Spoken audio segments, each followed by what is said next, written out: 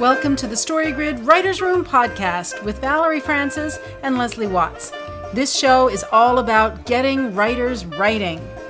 There's a story inside of you that's trying to get out, and even though you love this stuff, sometimes it feels like you're banging your head against the wall. Well, the StoryGrid method is like a decoder ring, and it will help you crack any story you can dream up. The hardest part is knowing where to start, but that's what we're here for. We've been where you are now, and we can help. Here on the show, we'll give you a practical approach to the StoryGrid method so that you can put it to work. If you want to crack the story code, roll up your sleeves, and let's get started.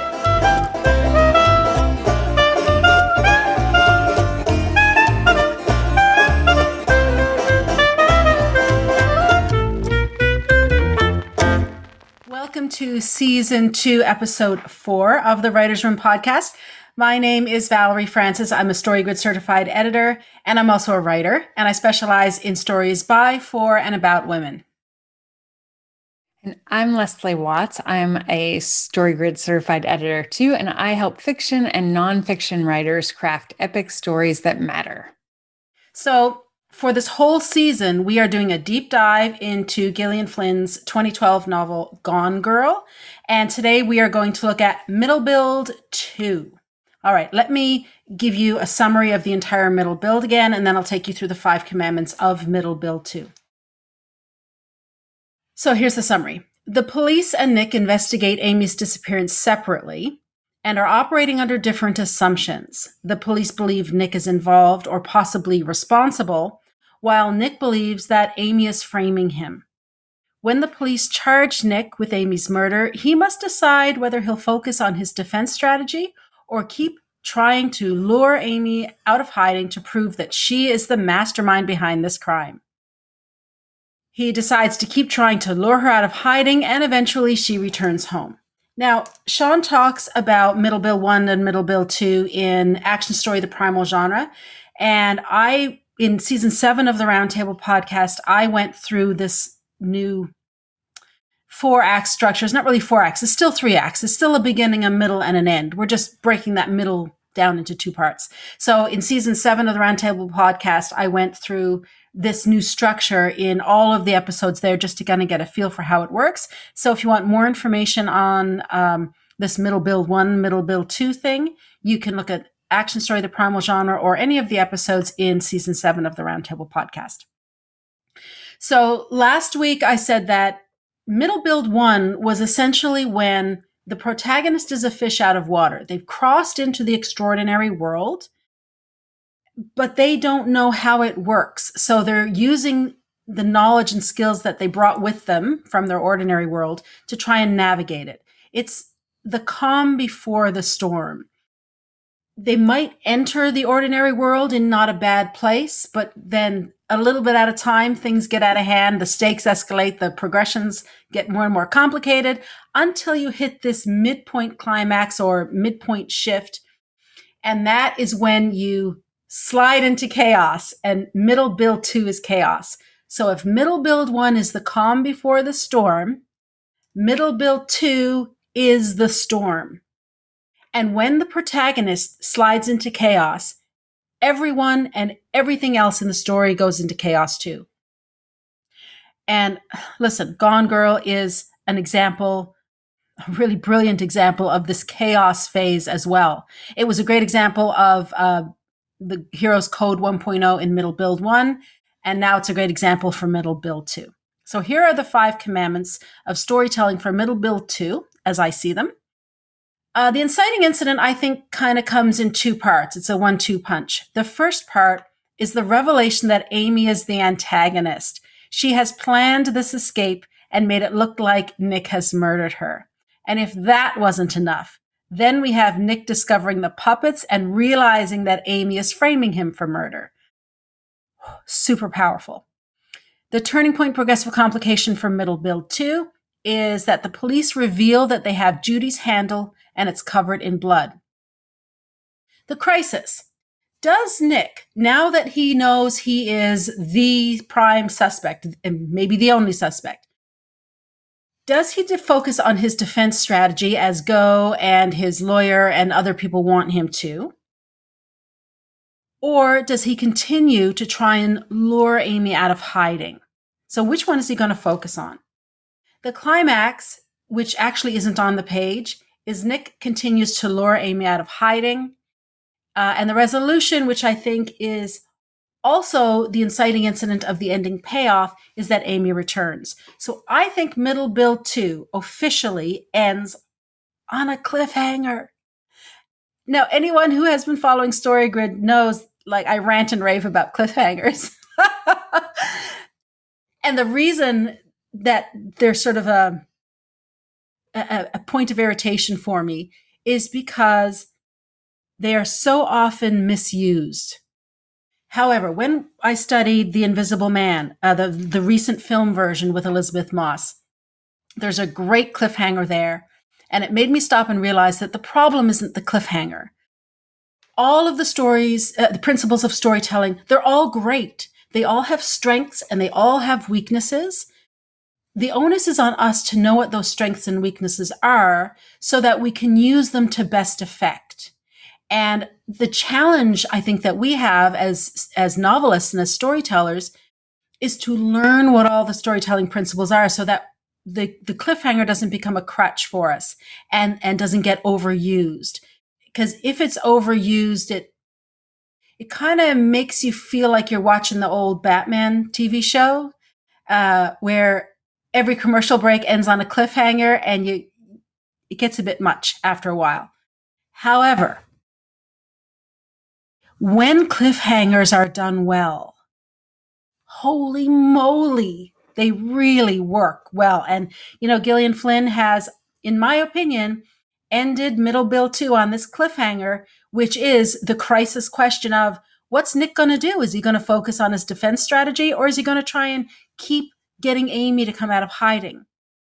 I am interpreting the climactic action based on the first chapter in the third part of the novel, because there's clearly 3 parts. Gillian Flynn has divided it into 3 parts. Leslie, what do you think of that? Well, I think that, the Middle Build 2 is a really good example of what we need the Middle Build to do, right? Okay, so if we take a step back again, in the beginning hook, the protagonist is deciding whether to engage with the problem. They think they understand the nature of it, but they can't solve it because they can't really understand it, because they can't really see it. And I'm going to say more about that in a moment. So their worldview 1.0 won't allow them to see it. And then in Middle Build 1, that old worldview is being broken down, right? And it's that process that I talked about that's called solve,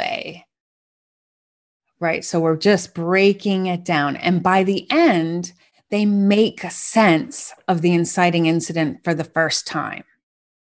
Okay, so what does that mean? In the global inciting incident, Amy is gone. And the assumption is that she's been taken, not that she's left of her own volition, right? And this is based on what Nick thinks he knows about Amy. So then at the end of Middle Build 1, which is the inciting incident for Middle Build 2, Nick learns Amy wasn't taken, she's left, and she set him up for murder. Okay, so Middle Build 2 is the heat to Middle Build 1's solve. We're really jacking up the pressure and the heat. And you can see, I'm going to talk in a minute about some of the ways that Gillian Flynn accomplishes this. But the protagonist has let's just say in Middle Build 2, the protagonist learns what the inciting incident means. Now, how's that different from making sense of it? To make sense of it is to be able to see and understand, which the protagonist can't do from the beginning or in the beginning. But to know what it means is to come to recognize the dilemma. So from that, they recognize what they must do.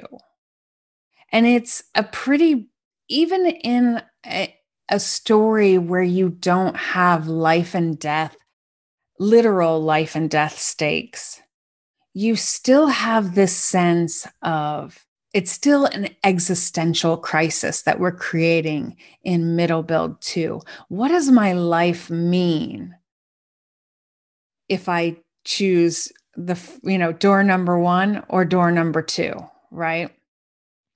Okay, so let's talk about this specifically in terms of Gone Girl, right? Nick's old tactic is to suck up and seek approval, do what he's told, right? Just let himself be led along. His new tactic is to do whatever is the opposite of what Amy thinks he'll do. And that means he has to engage in second order thinking, not just about what he doesn't have to just think about what he's thinking. He has to think about what Amy's thinking. He has to get to know Amy. And this moment, it's funny when he hits his all is lost moment, it reminds me of the moment in The Tale of Peter Rabbit when the birds are urging Peter to exert himself. So Nick has been operating under the belief that since he's not guilty, he can't be found guilty. He can just coast. That's his passive strategy. It's worked with him. It's worked for him so far, right? But now he knows differently. He can and he will be found guilty and be executed unless he exerts himself. So what's interesting to me about this is that, when a character is jaded, when life seems to have no real meaning, they're basically sleeping through life. It requires a cattle prod, right? To get them to wake up and engage. And there's some great quotes. I won't read them here because I know we have so much to talk about. But I'll leave them in the show notes that really demonstrates the way Gillian Flynn is showing Nick waking up to the reality of their relationship and what they've done to each other, which harkens back to those first lines when we start the story. He is really coming to understand what it means, the way that he's lived his life. So that's what I think about that, Valerie. It's a lot.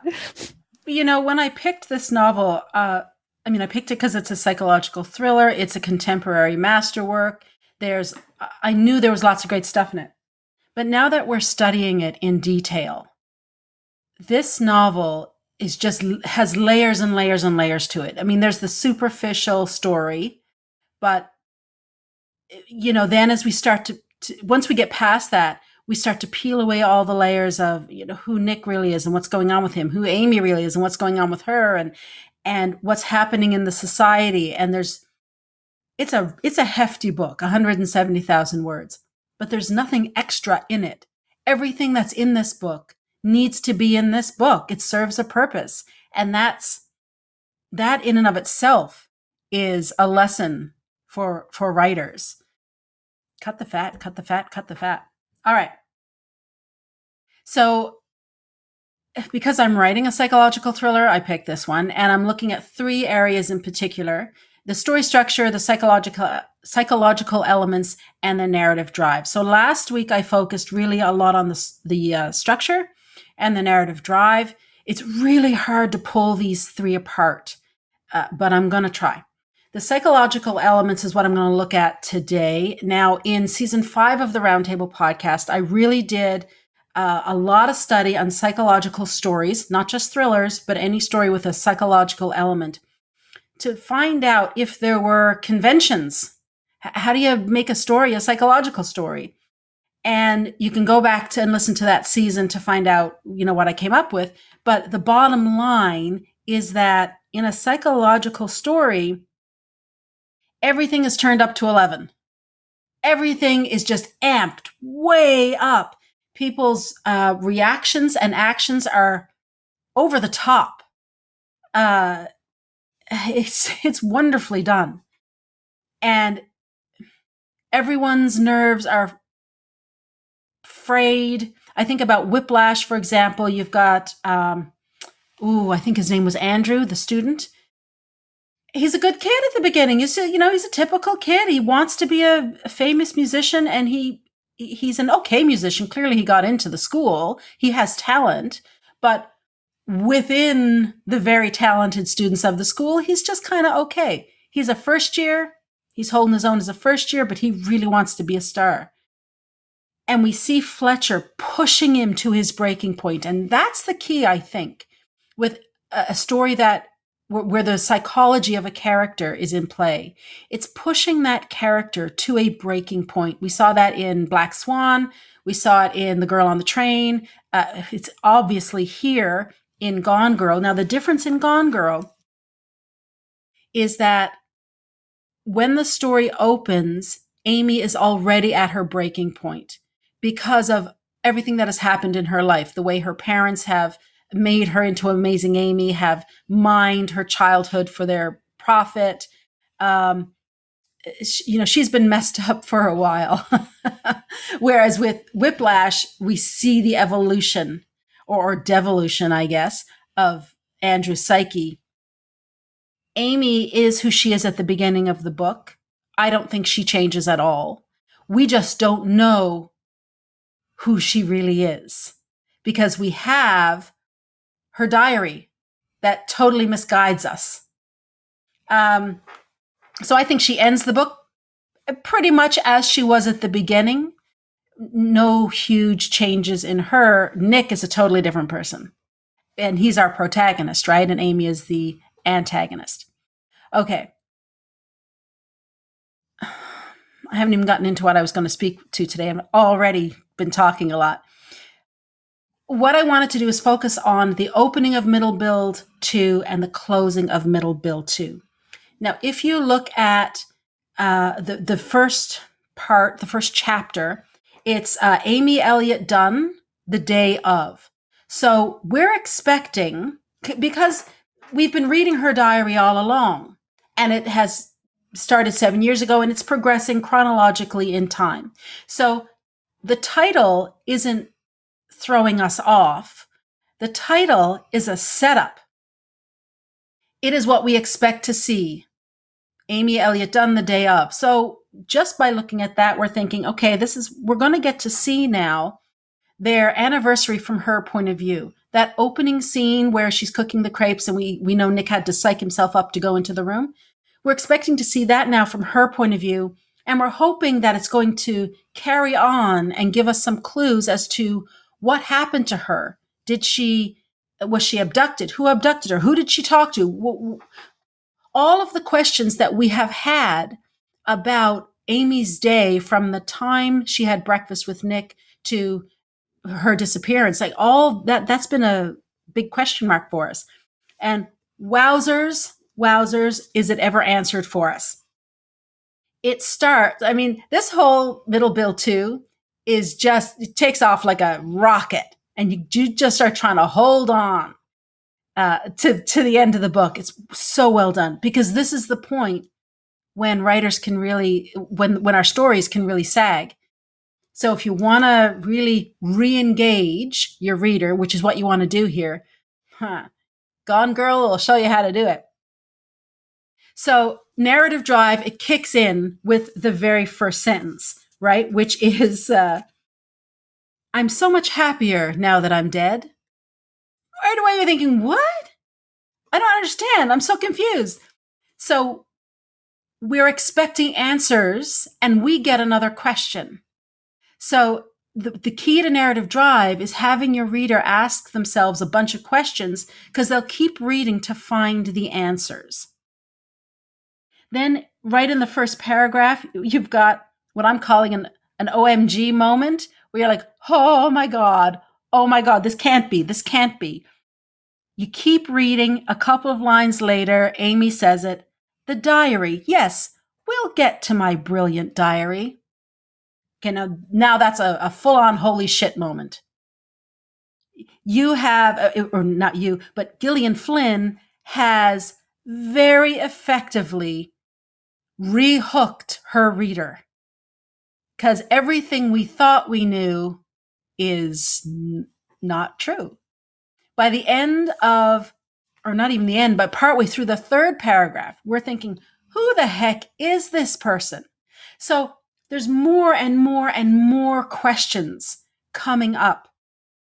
Structurally, this section of the book mirrors the opening chapter, which was Nick Dunn the day of.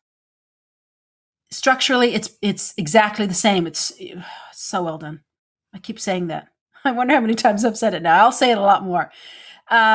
What do we know about Amy from this little bit? Because Gillian Flynn has to now catch us up pretty quickly as to who we're dealing with here, because she is introducing the antagonist, because we didn't know who it was before. Now we know. And it's one page in my book. Here's what we find out about Amy very quickly. She is self-aware. She knows exactly who she is. She is socially aware. She knows how society works and how to play people. She is a survivor. She is vengeful.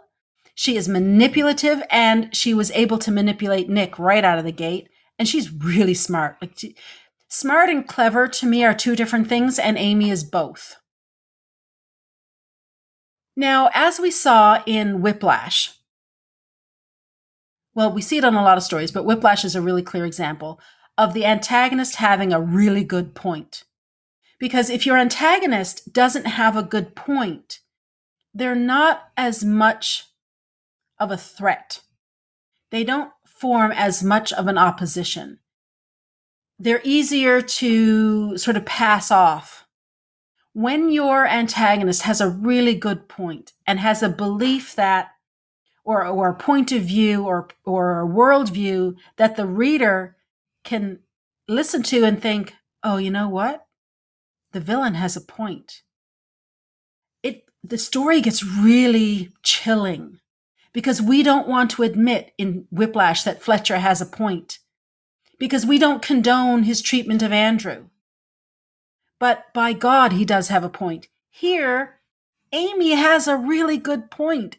We don't like her behavior. We're not condoning her behavior. Her treatment of Nick is horrible. Her treatment of all the people in her life is horrible.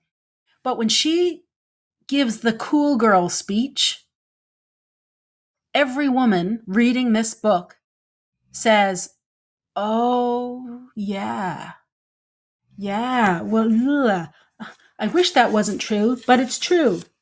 And here's what she says. She's talking about wanting to, she becomes the cool girl in order to get the guy. And that's what she did with Nick. And she wants to let that cool girl persona go and be who she really is. So, and women all around the world do this. That's what she says, or all across the nation. So the United States, but it's broader than that. So here's what Gillian Flynn has written, and what Amy is saying. Women across the nation colluded in our degradation. Pretty soon, cool girl became the standard girl. Men believed she existed. She wasn't just a dream girl, one in a million. Every girl was supposed to be this girl. And if you weren't, then there was something wrong with you. That speaks to our culture today, where girls and women are getting such bizarre messaging. How you're supposed to look, how you're supposed to think, what you're supposed to do, who you're supposed to associate with. No matter what women do, it's not right. You're too tall, you're not tall enough. You're too smart, you're not smart enough. Your hair is too dark, it's not dark enough. Whatever the thing is, right? That is, because the definition of the cool girl is constantly changing. So you can never ever be the cool girl. You can never actually hit it. You might move through it very briefly, but Amy has a point, and it makes the hair on the back of your neck stand up, because we understand where the villain is coming from. Amy is a shadow figure, and she speaks to our shadow figure. And we don't like to admit that we have a shadow. Now, taken in isolation, this particular chapter in and of itself doesn't point to Amy as a crazy person or as having any really the depth of her psychological ill health. However, when you take it in the context of the story, it's chilling, because we can say that, yeah, she's right about the cool girl. Yes, Nick is a jerk. He has had an affair. He is clueless. Yes, her parents really did treat her poorly and use her as almost like a test animal, because they're psychologists as well. She's right about all that. So the problem isn't her frustration or her hurt. The problem is how she handles it.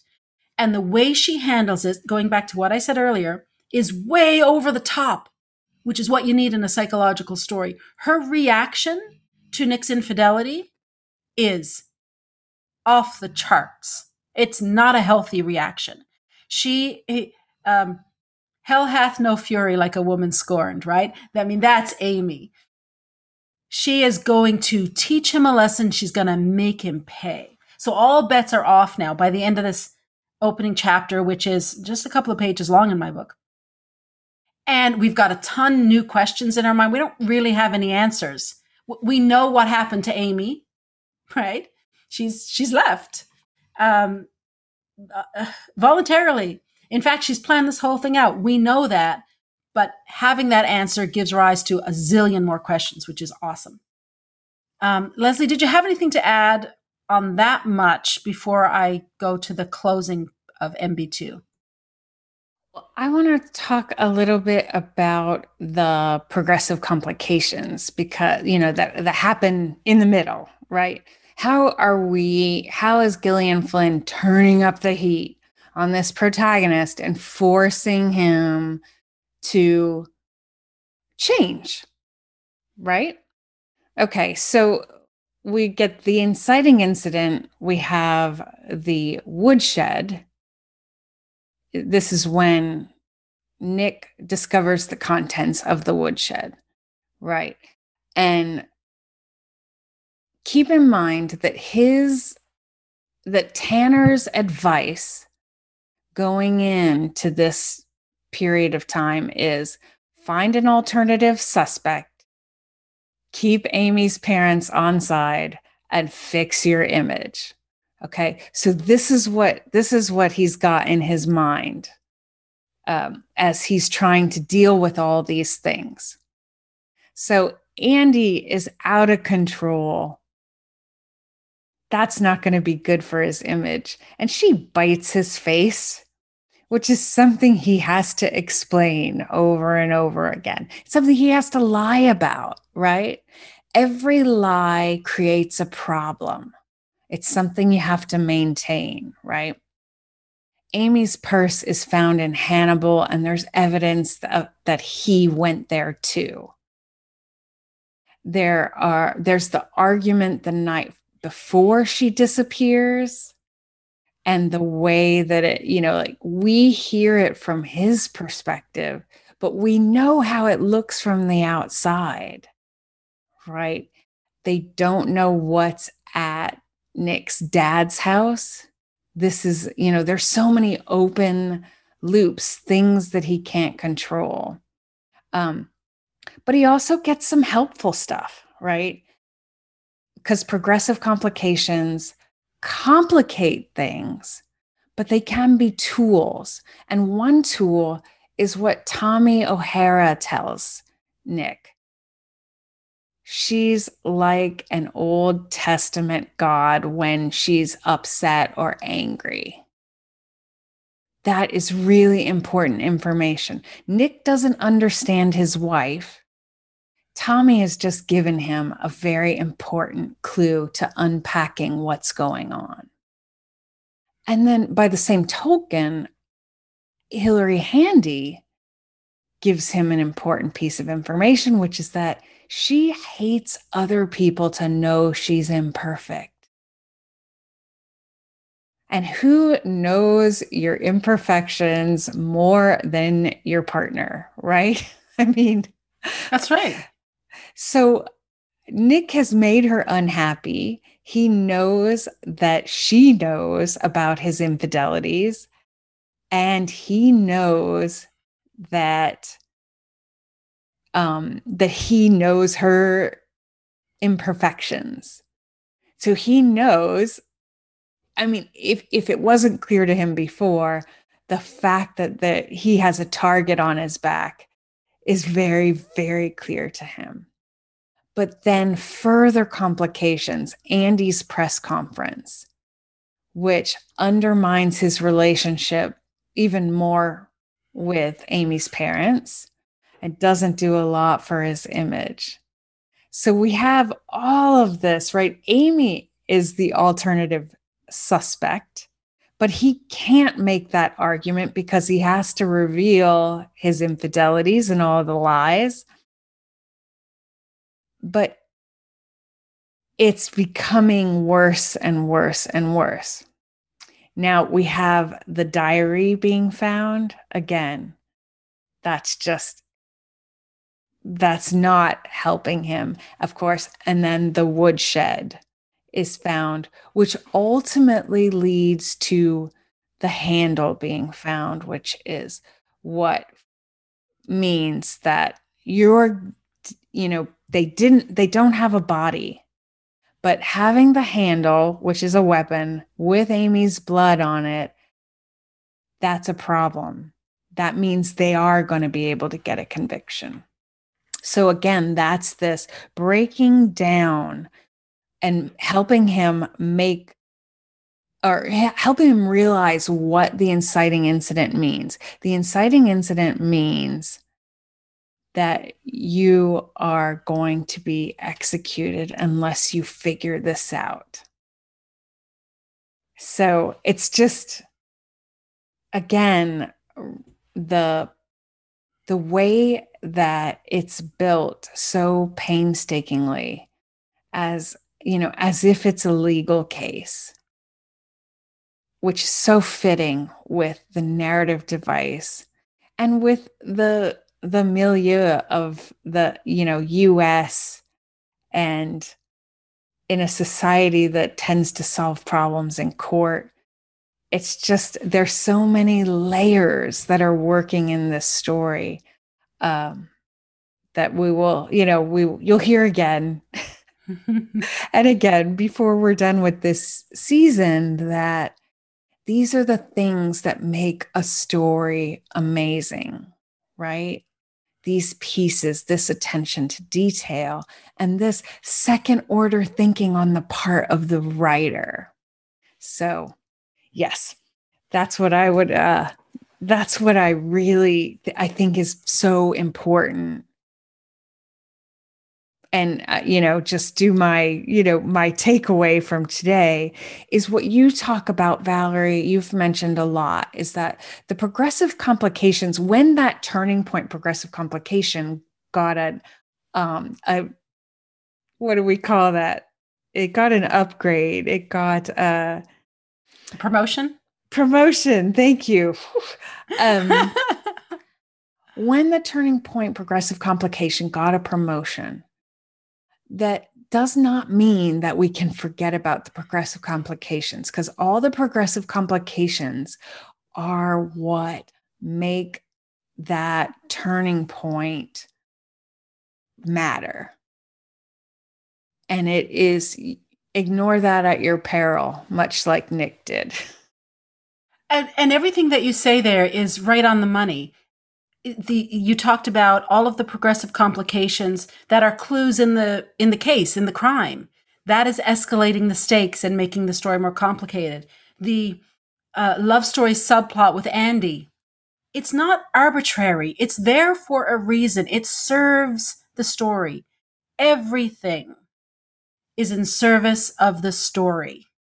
So if there's something in your manuscript right now, the one that you're working on, that doesn't have anything to do with your main plot, why is it there? Now, if you're writing a series, perhaps it's just a little breadcrumb that'll pay off in, say, book 2, but it can't interfere with the main plot of book 1. Otherwise, it's a distraction and it dilutes your plot. It dilutes your book. And Leslie, you and I were talking about this before we recorded. I mean, yeah, we're story nerds and we love literature, the fine literature, and we love the pulp fiction, and we just love it all. I think that what we need to remember here is that no matter what we're trying to achieve with our story, our first task is to write something that's entertaining. Because if it isn't entertaining, no matter what your genre is, or whether it's literary or genre fiction, using those terms,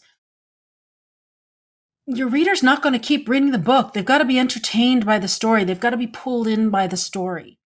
And so if we emulate Gillian Flynn in terms of her putting only what's in the book, the things that need to be in the book and that are going to propel the story forward.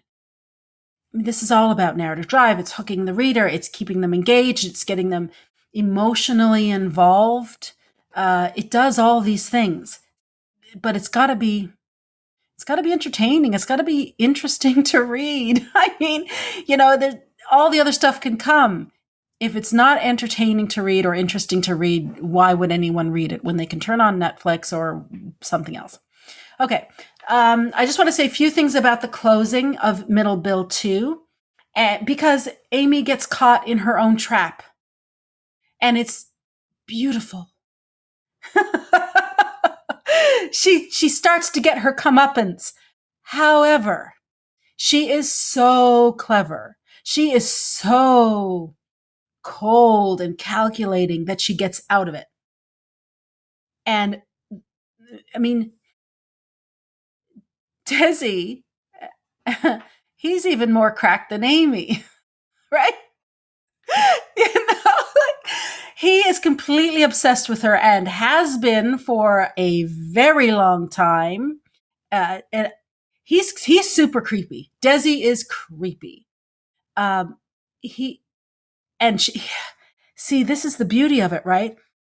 Like, Amy is the antagonist. She doesn't get out of this scot-free. She's also naive. Like we talked about this in one of the earlier episodes. She might be devious and calculating, but she doesn't have street smarts. And that's why she loses all her money and ends up having to call Desi for help. So Desi imprisons her in a beautiful lake house that's like a mansion, but he won't let her have any money. It's not like Silence of the Lambs where they're being kept in a basement. It is a beautiful lake house, but it is nonetheless a prison. She can't leave when she wants. He won't give her any money except a couple of 20s or something like that. He dictates what she wears, how she looks. He makes her change her hair back. He makes her lose the weight. He hovers over her for everything. He even wants to take her to Greece, which is taking her further away, imprisoning her further, so no one can have Amy but him. Of course, Desi's actions actually support Amy's argument in the opening of this about the cool girl. Because Desi doesn't want the real Amy. He wants Desi's Amy, Desi's version of the cool girl, which is who he thinks Amy really is, because that's who she presented herself as. Right? So Amy's point, he is kind of making Amy's point for her, again, like reinforcing it for the reader, while at the same time trapping her. And it takes someone like Desi to make Amy realize that Nick actually isn't bad by comparison. She talks about Desi constantly wanting her to thank him. And she says, well, at least that's one thing Nick didn't make me do. I didn't have to constantly thank him for everything. suddenly. This is Amy Elliott Dunn, 11 Days Gone. That's where that comes in. And I think it's in that same part where she actually defends Nick. This is the where Nick and where Amy and Desi are watching Nick's interview with Sharon, and Desi makes a crack about Nick being really manicured, and he doesn't look like a man whose wife is missing. Amy defends Nick by saying Nick would never get a manicure. This is the man that she has set up for murder. I mean, and when this happens in the story, again, this is just a beautiful example of narrative drive, because as the reader, we're reading this and we're saying, what the heck? What's going to happen now? And you can't help but turn the page to find out, is Amy going to get away from Desi? How is she going to get away from Desi? And when you start to realize how she's going to get away from Desi, it's terrifying.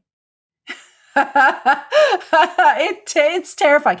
Is Nick going to figure this all out? Is he going to get away with this? And she is. I was anyway, confident that she was going to get back to Nick because she's smart enough to do that. But that's when shit really hits the fan. Like, what's going to happen then? And that, of course, is the ending payoff. There's just more questions, more and more questions, and you just, so well done. Okay, so you've done your key takeaway. Let me talk about my key takeaway here to end off the episode. And it's kind of an aha moment for me, and it's we talked about it in season 1. Leslie, you and I have talked about it a lot, but the more I study story, the more I am becoming convinced that really what these stories are about is power. Where is the point of power here? Who has it? Who wants it? Who ends up with it? For example, what does Amy want? At its most base level, she wants power. She wants control over Nick. This whole thing is to teach Nick a lesson because he had an affair. It wasn't even the dragging her off to Missouri where she didn't really want to be. It was he had an affair and she will not stand for that. And she's going to teach him a lesson. That desire to teach someone a lesson is to overpower them, is to lord power over them, to make them submit to you and show them that you are dominant. This is going along fine until Desi comes along, until she ends up in the lake house. And then Desi is the one with the power. Amy doesn't have it anymore. And she's starting to realize, oh, actually, it was better with Nick because I could dominate him. I can be the boss of him. Right? He does, like I can manipulate him and make him do what I want. It's not arbitrary that Gillian Flynn chose puppets. Punch and Judy, I mean, come on. But had she chosen any puppets, it would have worked. But Gillian Flynn is such a craftsperson that she amped it up even further. Rather than choosing just any 2 puppets, she chose Punch and Judy, which just makes the plot and the story that much more delicious, right? And if you don't know the Punch and Judy story, it doesn't matter because the fact that they're puppets speaks volumes. If you don't know, Google it. And then, message me and let me know. Message me on Twitter and let me know if the hair on the back of your neck stands up or not. At StoryGridRT. I have to give the Twitter handle. I keep forgetting. So this is what Gillian Flynn is able to do. We have Amy as the puppeteer, as the puppet master, as the one who wants the power and control. She wants to go back to Nick because that is her power position. And she does have power. He does submit to her. right? Like, Gillian Flynn, you are awesome.